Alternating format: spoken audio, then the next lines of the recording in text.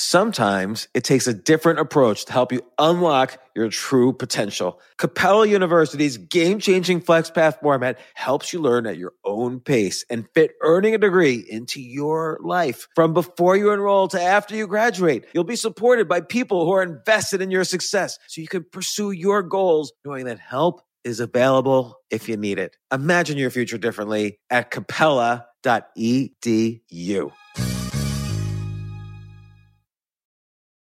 As a person with a very deep voice, I'm hired all the time for advertising campaigns. But a deep voice doesn't sell B2B, and advertising on the wrong platform doesn't sell B2B either. That's why if you're a B2B marketer, you should use LinkedIn ads. LinkedIn has the targeting capabilities to help you reach the world's largest professional audience.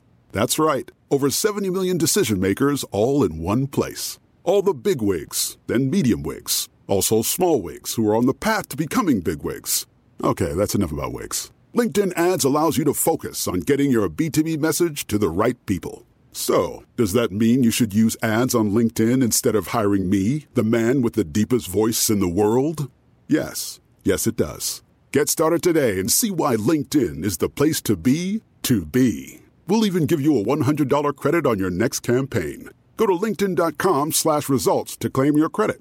That's linkedin.com/results. Terms and conditions apply. This isn't your average business podcast, and he's not your average host. This is the James Altucher Show. Today on the James Altucher Show.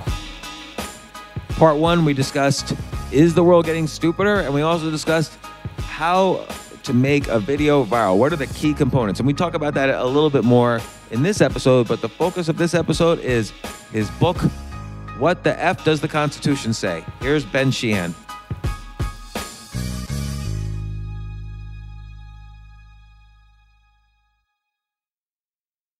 Starting with the First Amendment, it seems like even there's so much controversy around each amendment, but like the First Amendment, freedom of speech, I think nobody really knows what that means. Because there was all this argument about like, oh, why can this person say this thing on Twitter and this person can't and blah, blah, blah. Like, obviously, it means, okay, freedom of speech if you're standing on publicly held land, I guess. But what is it really? What is freedom of speech? Freedom of speech is actually the First Amendment can best be understood by the very first word of the amendment, which is Congress.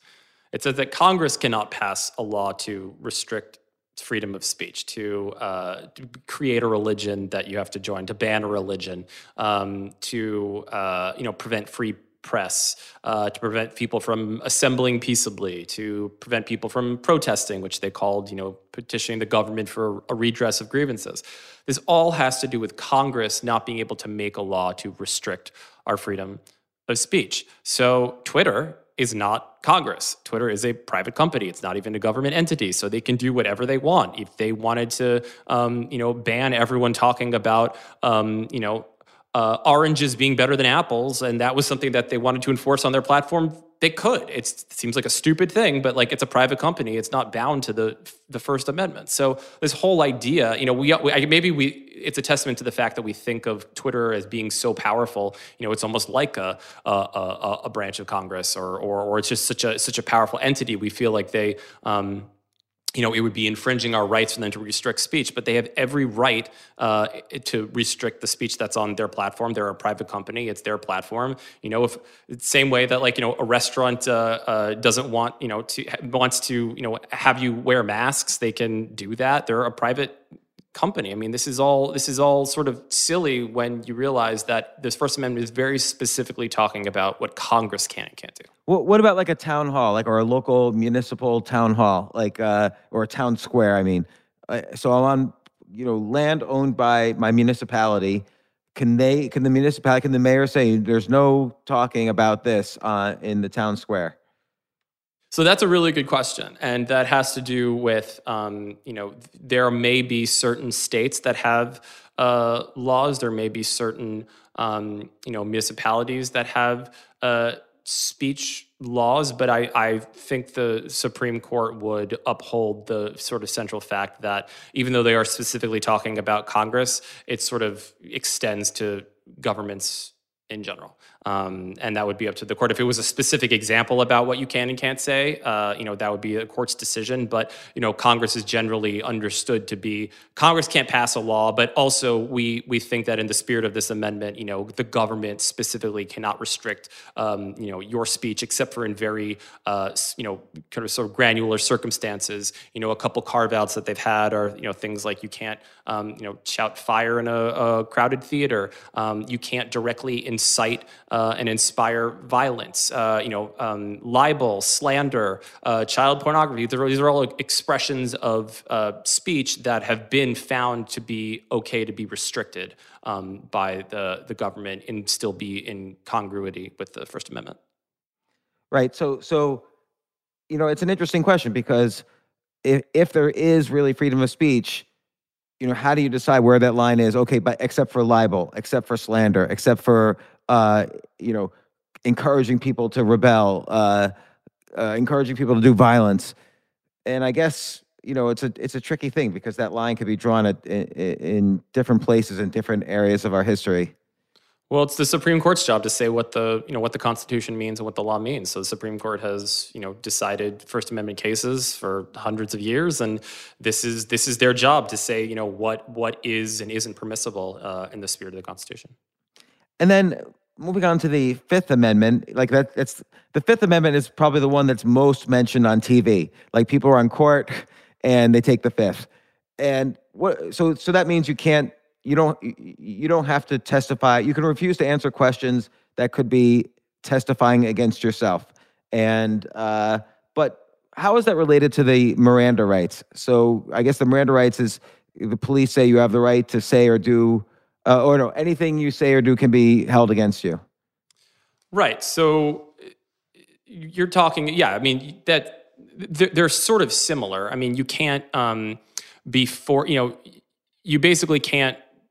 It has to do with like collecting evidence, and I'm not a criminal lawyer, so I think there would be criminal lawyers who can definitely provide better examples. But in the spirit of why we have the Bill of Rights, this is again to protect you as an individual from a totalitarian government. So you can't, in the original Constitution, you can't have post ex facto laws, which means you can't arrest somebody for something that isn't a crime, or make it a crime and then charge them with that. That's illegal. You can't have bill of attainders, basically locking people up and putting them away without holding a trial. So all of these protections in the Fifth Amendment and the Fourth Amendment and the entire Bill of Rights are meant to protect us from, a totalitarian government. So one that could, through law enforcement, take away our rights, restrict our movements, lock us up without a fair trial, without due process. That's a huge one. A part of the Fifth Amendment is that you can't be denied your life, liberty, or property without,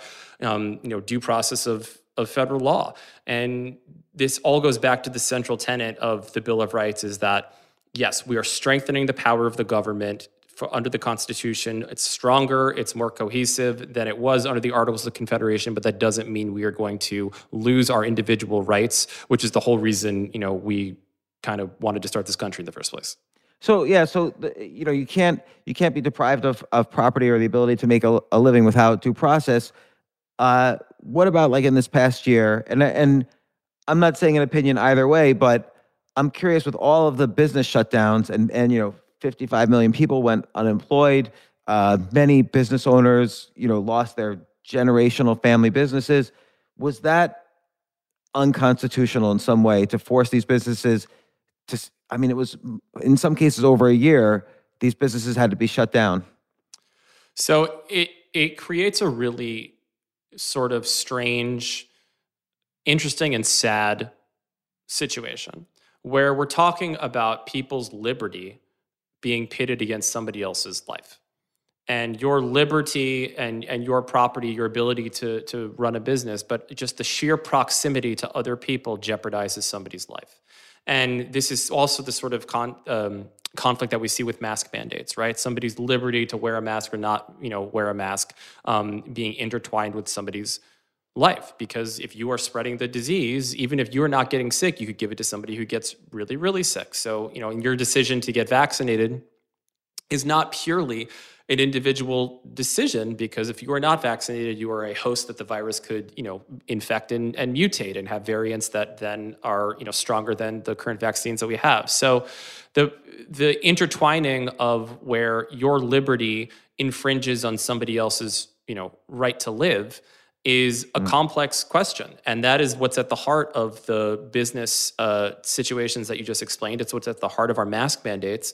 And if you were to really just look at those three words on paper, life, liberty, and property, I think they are, listed in that order for a reason. You have a right to life before you have a right to liberty, before you have a right to property.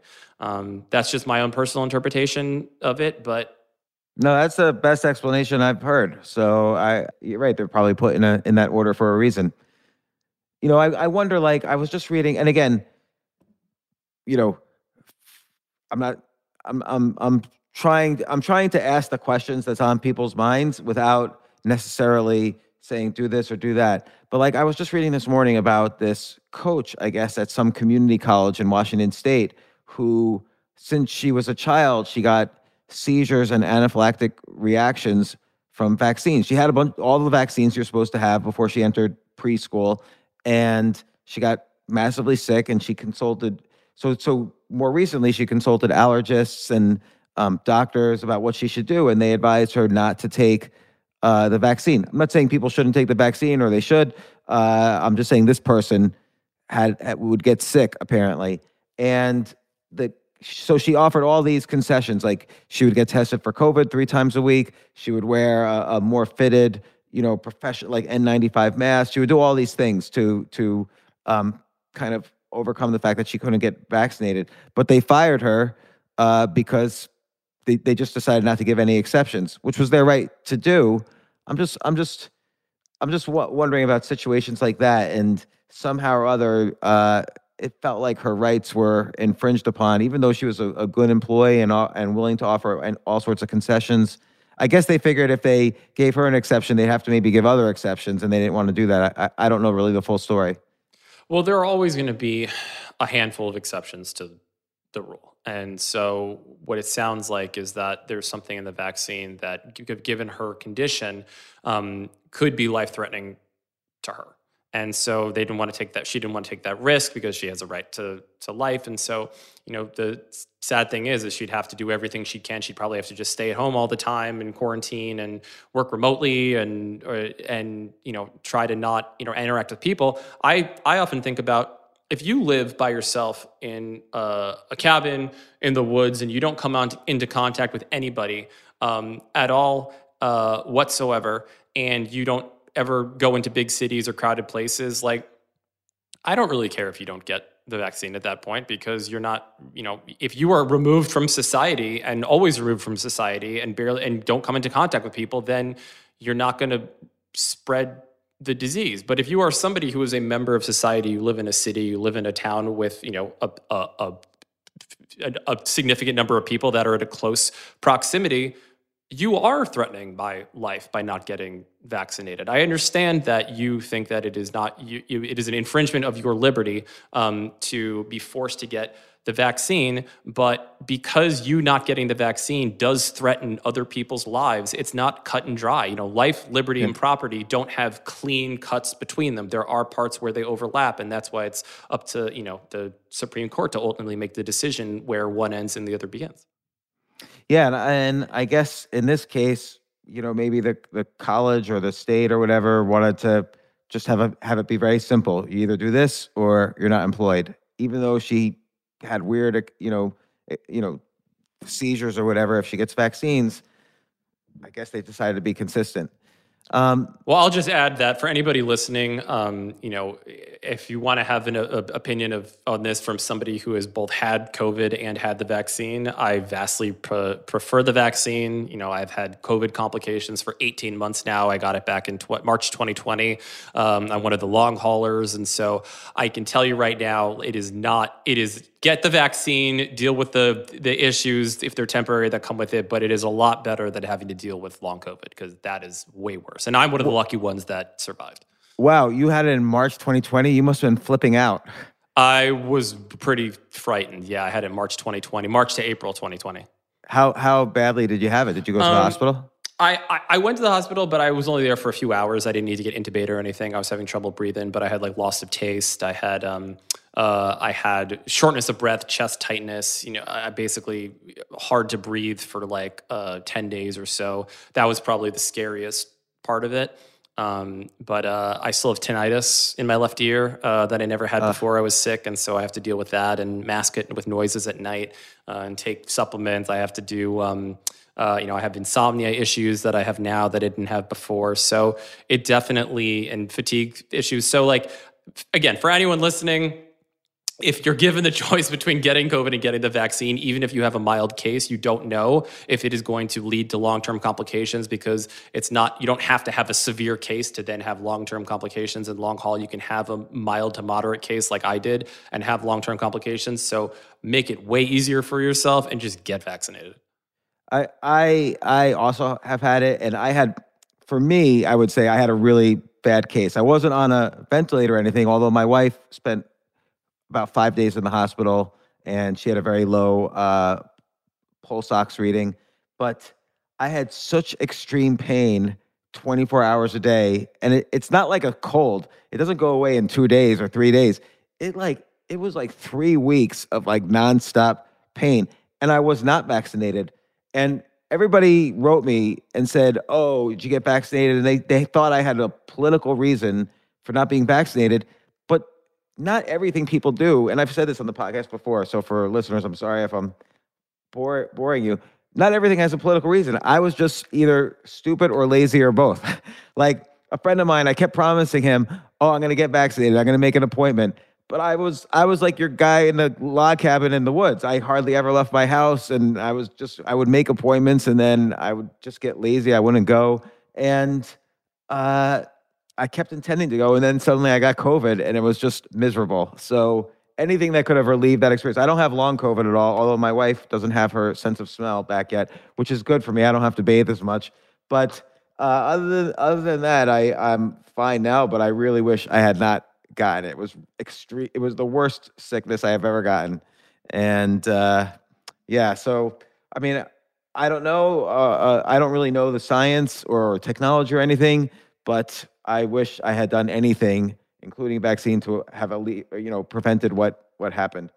But I always wonder though about like this Walla Walla person. That's the community college she's from, who seemed to have like a lot of people are doing religious exceptions, but a lot of that's BS. But she seems to have like a legit thing, and her ability to make a living seems to be deprived. So but I agree with you. There's a fuzzy line there. I mean, no document should be read 100% literally. You have to also use, common sense. And this is on every issue, not just on one issue. Now, but this also reminds me, like Roe versus Wade. This is the pro-choice versus pro-life kind of landmark Supreme Court case that ultimately allows for abortion. I kind of wish that they had made an amendment specifically about abortion, because the way Roe versus Wade is constructed is that it's about your right to privacy. And so I don't really understand what Roe versus Wade is versus the Constitution. I wish they said there was an amendment. Here, you're allowed to have an abortion up until such and such time, whatever everybody decides, instead of this weird law that everybody's contesting every year. So, well, I think if 55, white dudes in the 1780s had the foresight to like put in an amendment about abortion, I'd be pretty stunned. I don't think this was top of mind for them. But where the court in Roe versus Wade found the constitutional right, in their interpretation to have an abortion, comes from people's right to, in the 14th Amendment to, like I mentioned, life, liberty, and property. And the idea that you can't have those things be denied without due process of the law, the court has said that if that's the case, then fundamentally the founders thought that we all have the right to life, liberty, and property. Like that is just something we should be able to have. And so that's called substantive due process that we have those rights. So privacy is found under the liberty section. So, having a right to privacy falls under liberty. And since, from substantive due process, we all have the right to liberty. So it's sort of like a subsection of that. I personally think that maybe a better argument would have been made, and one of the Supreme Court justices, I don't know which one, I believe it was in Roe versus Wade, it was either Roe v. Wade or Planned Parenthood versus Casey, I think it was Roe v. Wade, said that a stronger constitutional argument would be to say that the right to have an abortion is one of the rights that falls under the Ninth Amendment, which says that, James Madison had the foresight to say, not all of our individual rights are in here, we may have forgotten some, and what is in the Constitution can't be used to deny the rights that we forgot to include or that aren't in here. I think it's probably maybe it's a vaguer argument, so they were a little nervous about that, but I think it is a cleaner constitutional argument to say that, a right to an abortion is one of the rights that can't be denied by what's in the Constitution that we do have under the Ninth Amendment. Yeah, that's interesting. I wonder if that would have been more contested.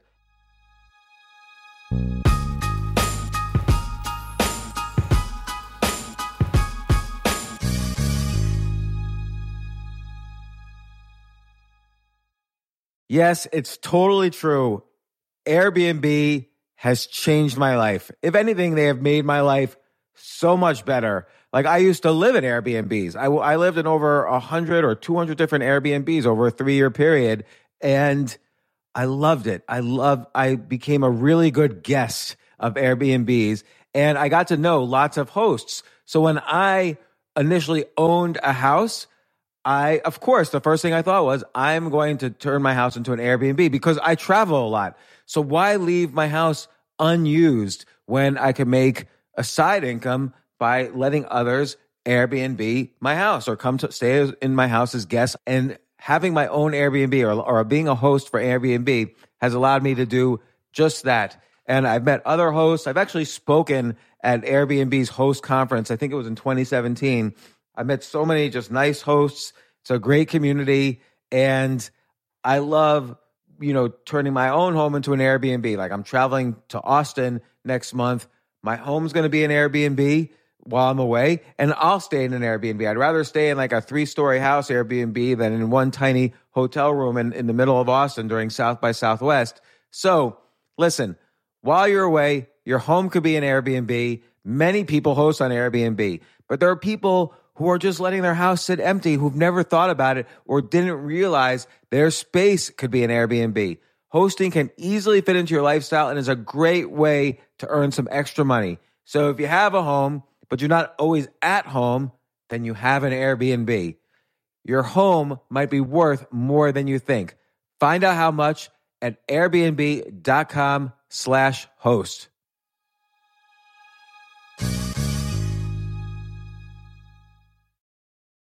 Hey, listen, men's health is important. Men act all cocky and like they don't need anything.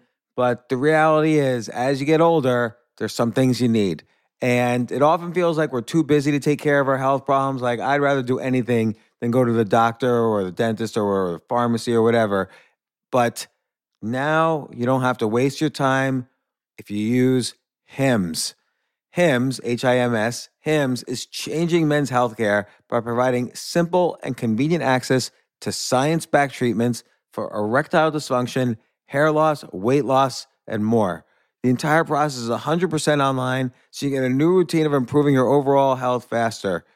Jay, you listening to all this? Yes, I'm definitely going to use Hims from now on. Not that you need it. You're young and healthy. James, I'm 35. You're getting there. You might need it. Who knows? But if prescribed, your medication ships directly to you for free and in discreet packaging. No insurance is needed. You can manage your plan on the Hims app, track progress, and learn more about your conditions and how to treat them from leading medical experts. Start your free online visit today at hims.com/James. Could you imagine that? There's a whole section just with my name on it. hims.com/James. That's how much I am representative of the kind of person who needs Hims. That's HIMS.com/James for your personalized treatment options. HIMS.com/James. Prescriptions require an online consultation with a healthcare provider who will determine if appropriate. Restrictions apply. See hims.com/James for details and important safety information. Subscription required. Price varies based on product and subscription plan.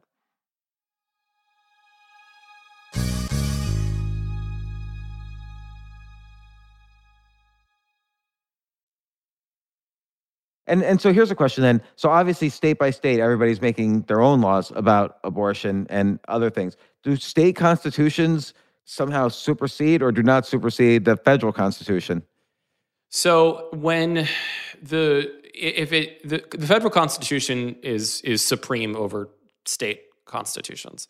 So specifically, if it is in the Constitution and it's mentioned as a federal power, or it is not, or it is in the Constitution and it says the states can't do this, doesn't matter what your state law is, like that, the Constitution trumps it. But anything that doesn't fall in those categories is up to states and local governments. So theoretically, states and local governments have infinite power, because if they're only, restricted by what the federal government specifically can do, because the federal government's power is only restricted to what's in the Constitution, and what, and bound by what states can't do. If the Constitution doesn't say, hey, if you're a state, you can't do this, everything else is up to you guys. And one good example of that is education. There's nothing about education in the Constitution. You can, fund education through the federal government under the ability of Congress to raise taxes and fund, the common defense and general welfare. So education falls under our general welfare, but there's no specific educational power that the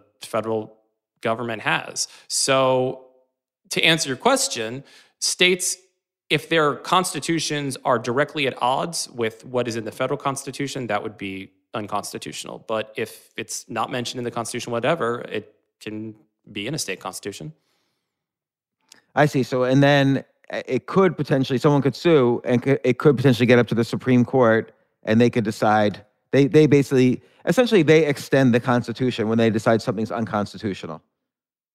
Right. That's exactly right. That's a great way of that's a good verb, extending it. But I think what a lot of states are doing with abortion specifically is that they're trying to pass laws that they're pretty aware are unconstitutional under the current reading of the law and based on Supreme Court precedents. So what they're trying to do is get sued, and they're trying to get that challenge floated up to the Supreme Court to look at Roe v. Wade, and that is happening this term. The Supreme Court is taking a look at abortion challenge. I believe it's a Mississippi law, and is going to rule on that by June. So there is a possibility that Roe v. Wade and Planned Parenthood v.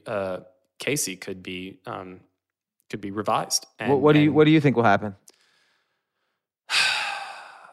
I find it.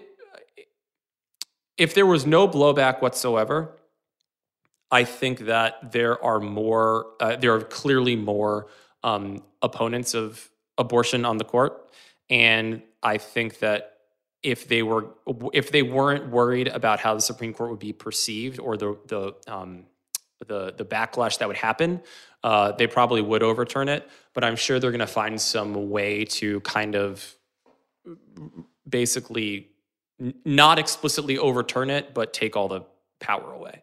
And it kind of find a workaround, kind of in the way that the Texas law, the Supreme Court ruled on the Texas law and said, well, it's not the state that's enforcing it. It's not the government that's enforcing it. It is random citizens have the ability to sue people for $10,000 if they think they've been involved in an abortion. That's not the state, enforcing the law. I didn't hear that.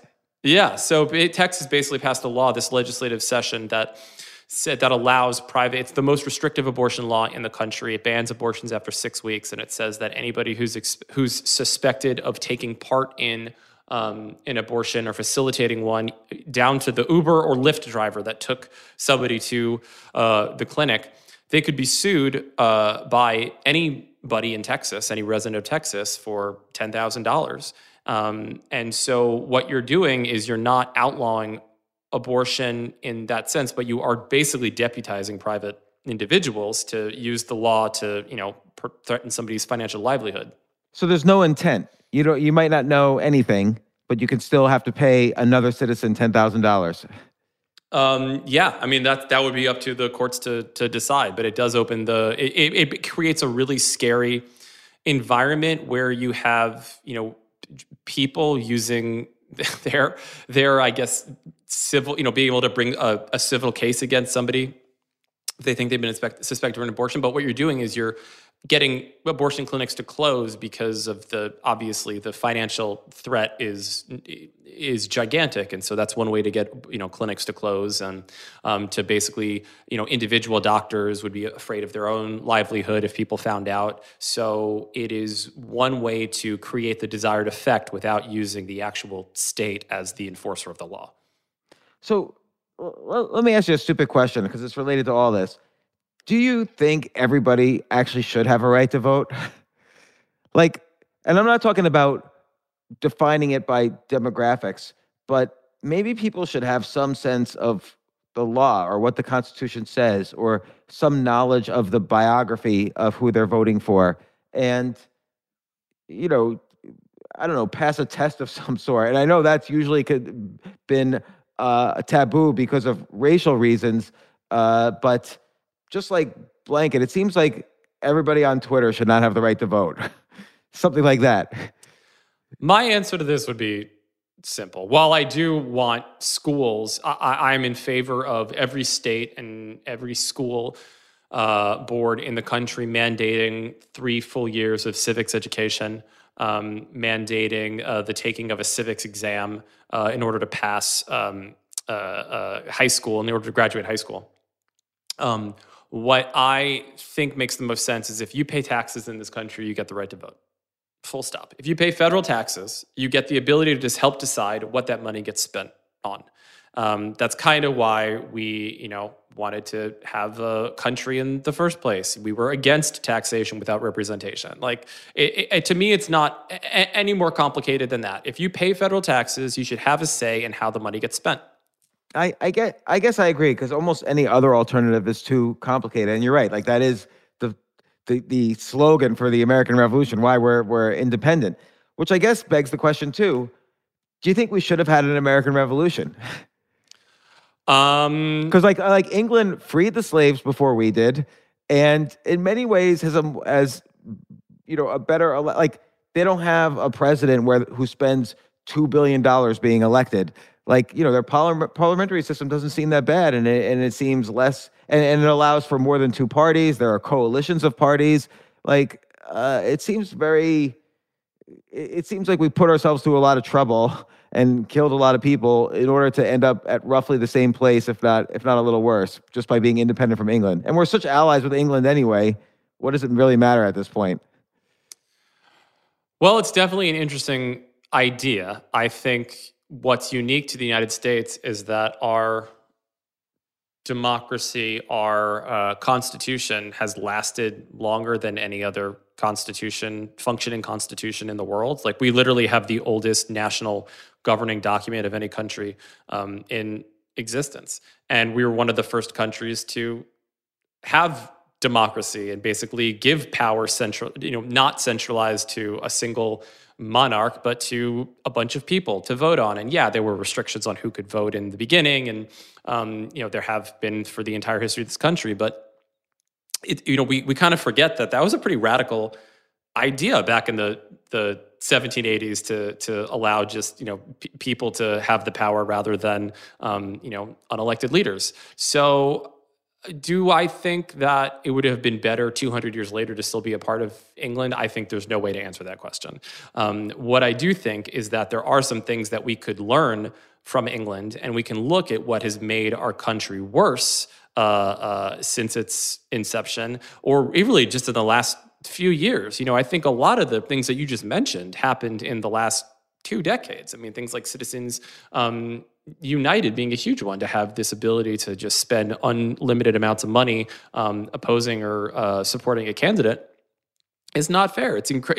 I find that insane that we have that ability in the country to affect elections like that. A 2-party system is completely toxic and corrosive, and leads to basically just perpetual gridlock, not in the seeking of a solution, but to continue to enrich people on either side, whether it's consultants and ad makers and people who just sort of work in the political duopoly industrial complex. So there are a lot of things that I would like to borrow. Those things take large efforts to change. Large systemic change can only happen if everybody is educated, if everybody's aware of how things work. And so that's another huge reason why I wrote these books, because if we want to do the things that you just suggested, we have to know how to pull the levers.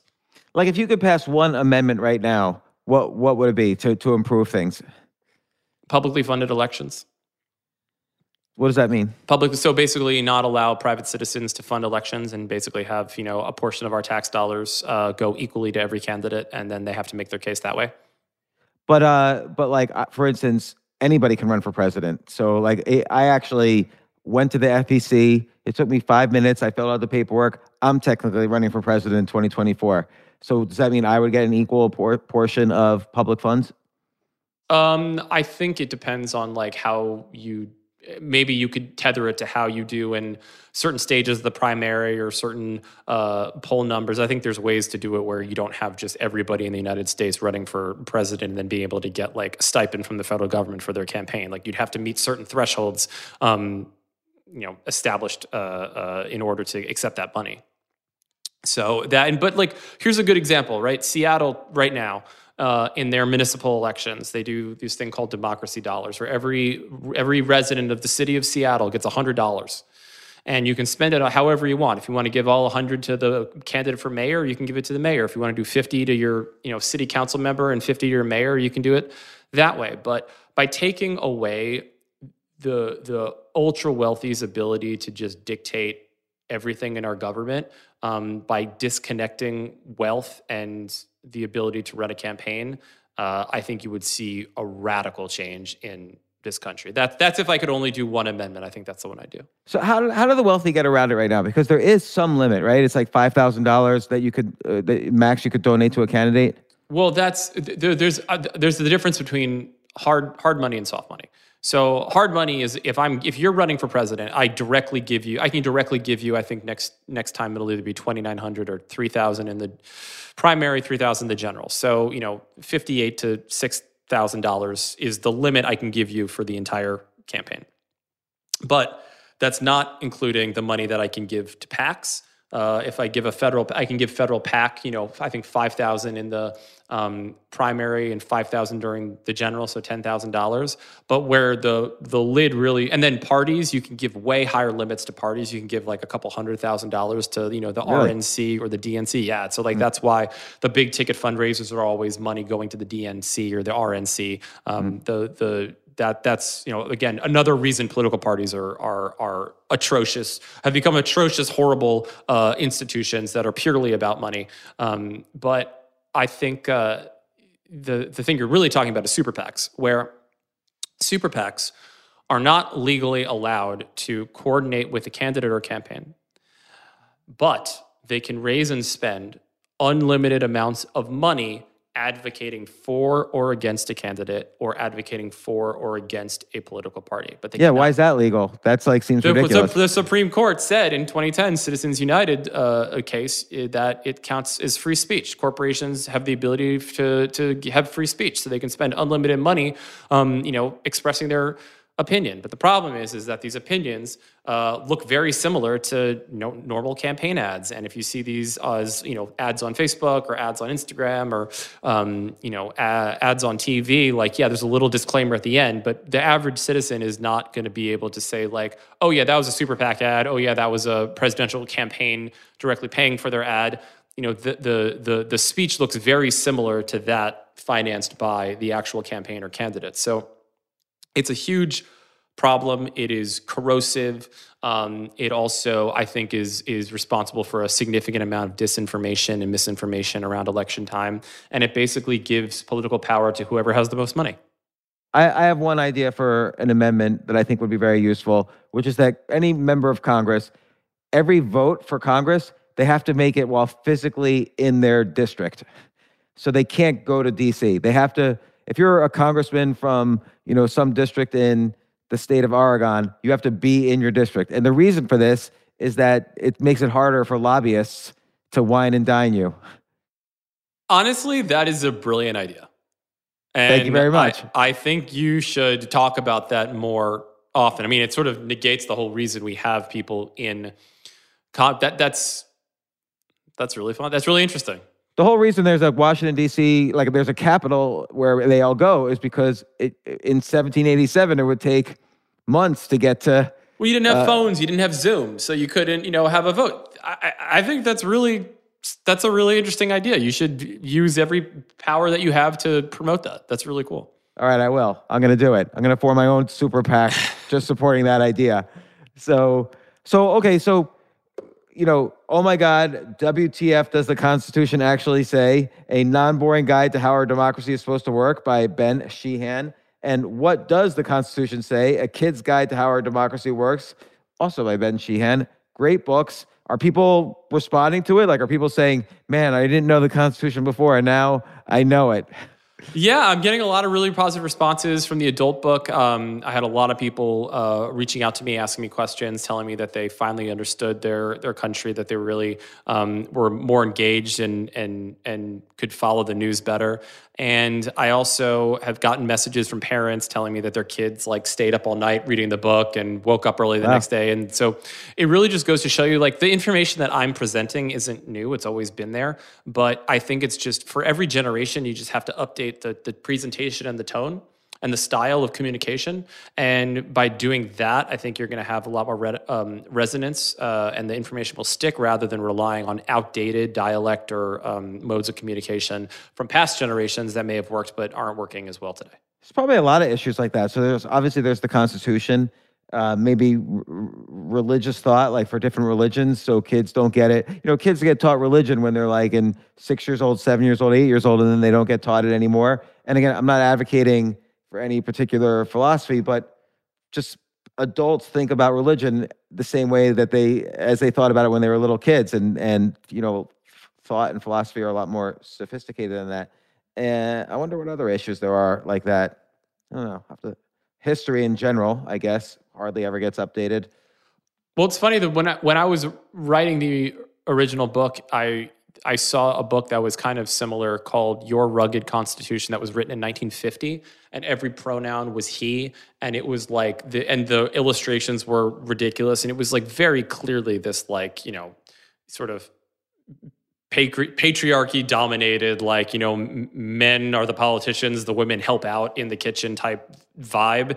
And people were still using that book today to teach people about the Constitution. So again, it's really just communication is the key to getting information across. So it's just however you are best, not just me, but anyone, however they feel most comfortable to communicate, and just authenticity and speaking to people on the level versus, talking down to them. It's just, it makes the information way more accessible and interesting. Maybe you should do a series WTF, what the fuck was the Civil War all about? What the fuck was World War II all about? What the fuck is impeachment? Stuff kinda like that. Kind of like For Dummies, right? Yeah. I think you should. Yeah, I mean, I'm going to be more active. I have a project that I can't announce yet, but I'm getting ready to announce in the coming weeks that I'm really excited about, and so I'm going to be a lot more active on social media and probably especially TikTok to do stuff like that, kind of like 1 minute breakdowns. Oh my God, I can't wait. So you'll have to tell us when you do that, and we'll link to it. And also, I know you addressed this before about the Funny or Die stuff. When I asked you, you mentioned this is what makes a video shareable. So you said if you have an extreme political viewpoint one way or the other, or if you do something that's a big surprise, what other tips to shareability do you have for people? So everybody wants their writing, their videos, their TikTok videos, their blog posts, their podcasts. Everybody wants to be shareable. So what are the top 10 tips for that? Well, I would say it's not sharing extreme points of view. It's sharing something that you really agree with or you really disagree with, that you think other people will have an opinion about. So yeah, one way to do that is to share a really extreme perception. But, if somebody is if the Ravens win the Super Bowl and you're posting about that and you're saying, the Ravens are the best team of all time, people are going to either agree with that or disagree with that if you're a fan of a different football team. So it doesn't have to be extremist content to get a reaction out of somebody or to get engagement. But The surprise thing, I think, is always exciting because people always also like to be the first person to like introduce their friends to something cool or new or surprising. So I think that catching people off guard is a really good way to get their attention, to want them to share, this cool thing that they saw. But I also think that sharing and posting about what is really exciting to you is important. If I was doing a book about I don't know, gardening or, woodworking. Like these are things that I think are, cool. I like looking at gardens. I like looking at well-constructed pieces of wood, but I don't have a passion for either one. And that passion is not going to convey if I was to do a series about either one. I grew up around government. I have soaked this in from a very young age. I studied it. I find this stuff interesting, and I find it interesting to like make it accessible and understandable for people. I like that challenge, and I think that passion comes through in my work. So I would say, like, if you were trying to build an audience for something, talk about what you most enjoy talking about, because you can't fake the passion that comes through when you are excited about something and sharing that knowledge with people. I like that. All right. Well, Ben, thanks so much for coming on the podcast and explaining all this and answering my totally naive questions about the Constitution and U.S. history. Come on again anytime you want. When you have these TikTok videos or the next thing you're working on, come on and tell us about it. So thanks once again. I would like that, James. Thank you for having me.